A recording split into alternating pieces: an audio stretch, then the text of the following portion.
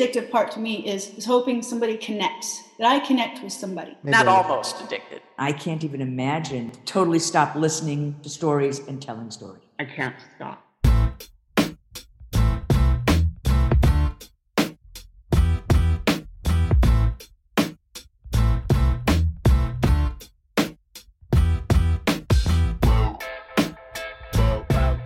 Hey there, welcome to Grit, True Stories That Matter. Grit is a weekly podcast about stories, the contemporary, personal, narrative kind of story and the people that craft and tell them. Now, some weeks a storyteller joins me here on the podcast, tells one of their stories, and together we break it down. Other weeks we feature stories from our myriad events, and still other times we talk to one or more storytellers. Why, you ask? Well, we want to feature these storytellers and their stories, and also to help you, our listeners, craft and tell better, more engaging, more relatable, and more memorable stories. True stories, personal stories, grit stories. This week, once again, I am joined by a handful of the Swap Shop. The Swap Shop is a group that regularly meets to get and give feedback in a supportive space. And if you'd like to join us, you can do that on Fridays at 3 p.m. Eastern. Message me, I'll send you the link. Today, I'm joined by Rana Levy, Mary Jo Pollack, Richard Munchkin, and Kat Dean. Some of these names, maybe all of those names, you are familiar with if you listen to the podcast. And today, we are talking about why you tell stories and why you keep telling stories. As always, check the show notes for upcoming workshops and events, including the 99 Second Story Slam and Deja True 3. Both of those events are fantastic. I hope you can join us. Friendly reminder, if you listen on Apple Podcasts, rate and review this podcast. It really does help people find it. And of course, we want people to find it. Okay, Swap Shoppers, let's dive in. Why tell stories? And part of that is, why did you start telling stories? And then I'm going to ask Rana Levy right now, which this came up this weekend a little bit. Rana Levy, Kat Dean, Mary Jo Pollack, Richard Munchkin, and Steph Rogers is here, but her Wi-Fi in the state of Illinois is terrible, so we don't know if she can hear us. Why did you start telling stories, and or why do you tell stories? Two-part question to anyone. I have these moments in my head, or visuals, memories, I suppose, pictures, and I want to explore them. And I want to look at them and tell the story about them, those visuals, or at least that's how I get a lot of ideas, little moments, because I think they're meaningful. I guess I just want to look at them, explore them, and see what they mean or what they are about. Most people, many people, maybe they don't explore that, or if they explore it, it just sort of stays in their head.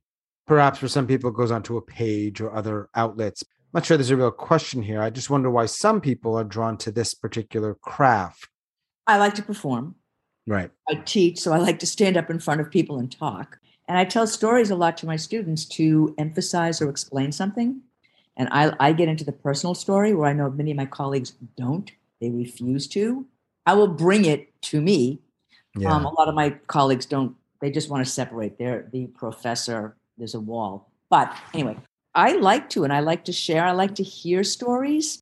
I love to hear people tell stories, and I love to find myself in their stories or my life in their stories or be connected or go, oh, yeah, it does something to me. I just find it fascinating to hear other people's stories, period. Nothing deeper than that sometimes. I agree with that. I'd never heard of storytelling other than, I'd listen to Moth on the radio and stuff, Moth Story Hour, until I moved to Tucson and I met the person. She was a friend of a friend who started a storytelling group in Tucson. So, I'm making new friends. I know a handful of people here. And so I started going because I wanted to be a supportive new friend. I found it really interesting that people would get up on stage and talk about personal things. And I found the stories really fascinating. And like Rana, most of my jobs, I did some training, and I'd been in organizations where I'd be chair events, and then I would have to be the host. And I sort of liked having a microphone in my hand and being the center of attention every now and then. So I thought, I need to get on that stage. And then one day I was just telling somebody one of my numerous anecdotes, and they said, you should tell that on Odyssey. That's a good story for Odyssey. And then I thought, oh, I could make that into a story. And that was my first story. But why do you continue doing it? Because I can't stop. That's a good answer. Because it's fun to continue. I mean, it's wonderful to keep exploring, to keep finding stories and crafting stories. It's challenging. It's fun. It's interesting. I can't even imagine stopping it because now stories are constantly playing in my head. I'm finding stories and thinking about it. I can't even imagine totally stop listening to stories and telling stories. She's addicted. Yeah. I grew up in a family of storytellers. I mean, not performance-wise, just that was the nature of my family. My dad and my mom always were telling stories about what happened that day or some crazy thing that happened. My brothers started telling stories. It just was part of our family. And like Rana, I also was a performer, but I started telling stories very young, just I guess as a way of getting attention. And usually for me, it was trying to make my friends laugh. But the stories were not jokes. They were stories that, if I could make my friends laugh, well, then there's a acceptance, right? Because I felt very much like an outsider. From that, I ended up getting into acting very young. And, the other thing is the stories I would tell when I was younger, they were things that happened to me, but it was about events that happened, but not about things that made me feel something, right?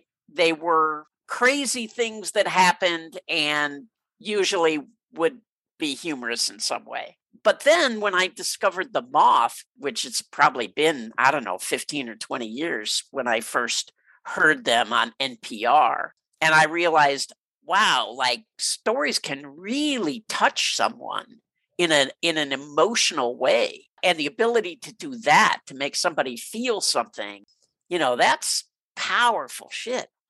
So I got more interested in trying to get better at it. I was busy with other careers and things like that. So I wasn't doing much in terms of actually going somewhere on a stage and telling a story until just a few years ago. And then I got much more interested in it and started trying to improve, reading books, listening to people who were much more experienced, and coming to Swap Shop and learning a tremendous amount from you people. And, when we started out, we were doing this 3 times a week. If you're doing this 3 times a week for 2 hours each time, you can't help but get better.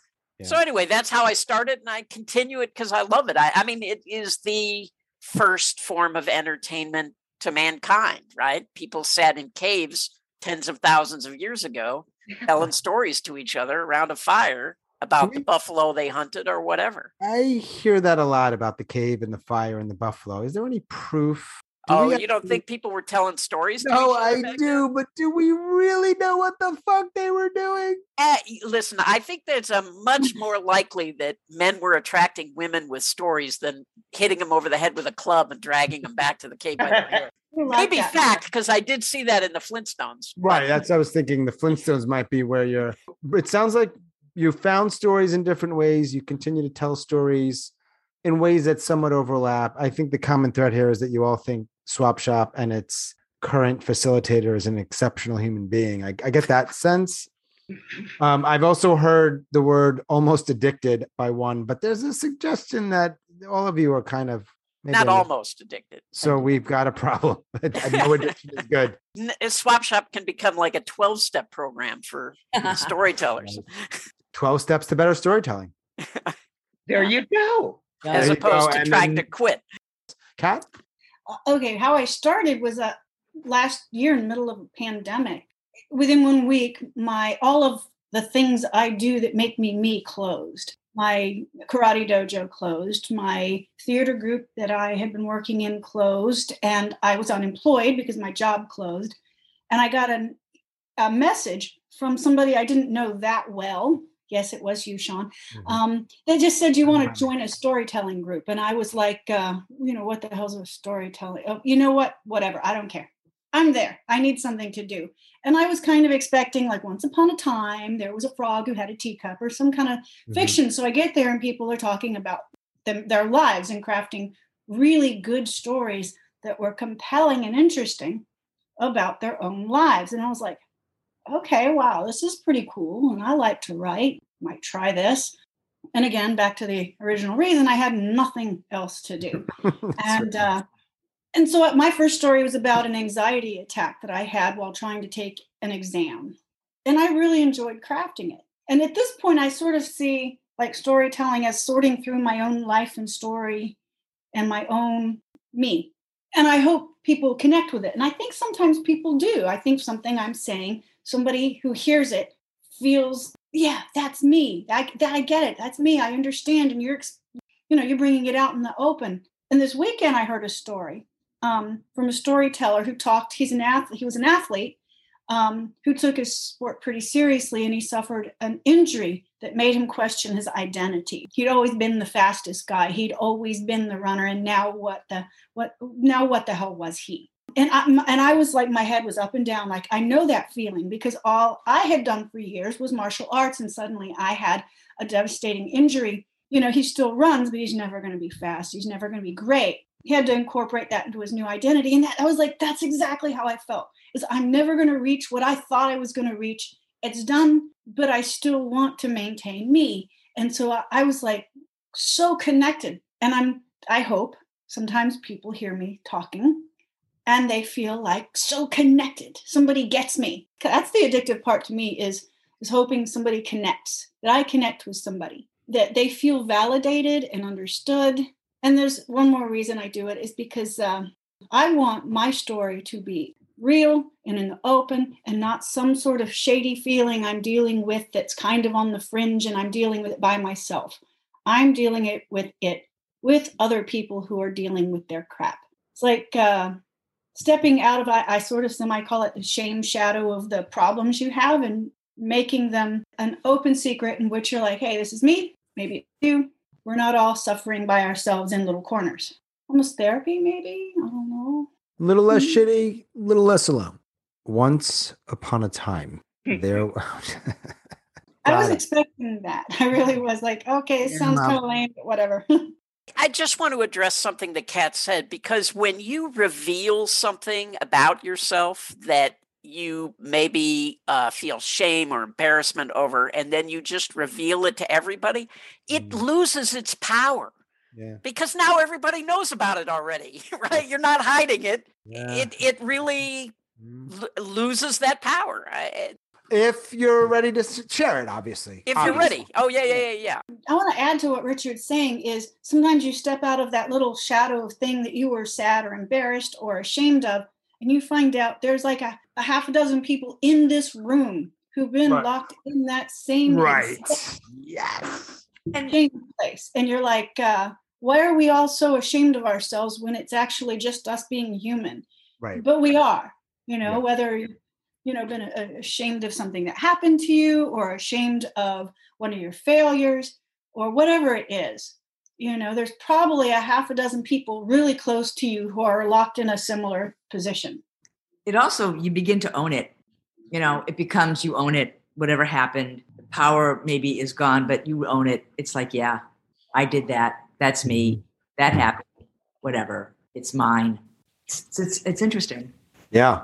As you listen to other people's stories, there's universal themes that come out. I mean, most of these storytelling events have like a topic or something, but within each topic, there'll be a lot of different stories. And so in a particular, there can be a funny story about a baby. There can be a sad story about recovery. There can be, something else under the same topic, which makes it really interesting. And then the more that you go to and the more that you listen to, the more you realize there are universal themes, and it is the human condition. I forgot who said that. So it is just being a human. What's just one way that you find stories? I just find a picture in my head. It's changed for me. I used to think about what's something unusual that happened to me. And now I think about what is a time in my life where I changed in some way, which is hard for me because I'm not used to thinking about my feelings. Mhm. You know what I mean? So it's much more difficult. But if you find that moment when you did change in some fundamental way, there's always going to be a good story there. Or sometimes a small way, right? Well, yeah, that's true. That's true. Sometimes I think, sometimes a theme will inspire me, or I hear somebody else's story. It just can come from anywhere. I'll just be thinking, I'll be driving along and something. Mm-hmm. And, and then sometimes they escape me. The other day I was at breakfast with my friend, and I don't remember what we were talking about. And I went, that would be a good 99-second story. And I keep redoing that conversation at breakfast, and I can't remember what it was. And it's driving me out of my fucking mind. Oh, I hate when that happens. I hate when that happens. Not that you're looking for a solution, but, on your phone, there's all kinds of little things you can write and record and just get it out. But sometimes you're in the middle of a conversation. I'm kind of thinking like Richard in that I used to think I had to look for some exciting event like that time that I fell out of a roller coaster or something. But I've come to think that sometimes the simple things, the event may have been small and simple, but it brought you something huge. And mostly if I'm being quiet and walking, a lot of my stuff comes to me when I'm walking. Because I'm not listening to a phone or a TV show or playing on my computer. It's just the sound of my feet. And then stuff will roll into my mind then. Mostly it's just finding something that meant something to me. Those are the only stories that have ever been good that I tried to write. The things that I actually felt were important to me. Perfect timing. I'm ready to eat.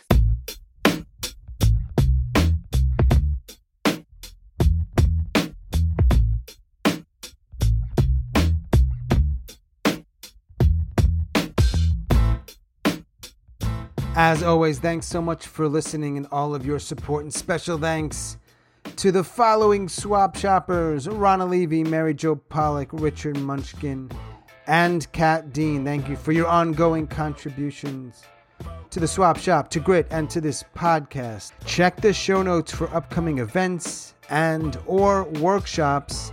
And if you listen on Apple Podcasts, do us a solid. Stop this podcast right now. Pause it, scroll down, and rate and review this podcast. It really does help, or so I'm told. Thanks very much for that. That is all for episode number 53. Boom.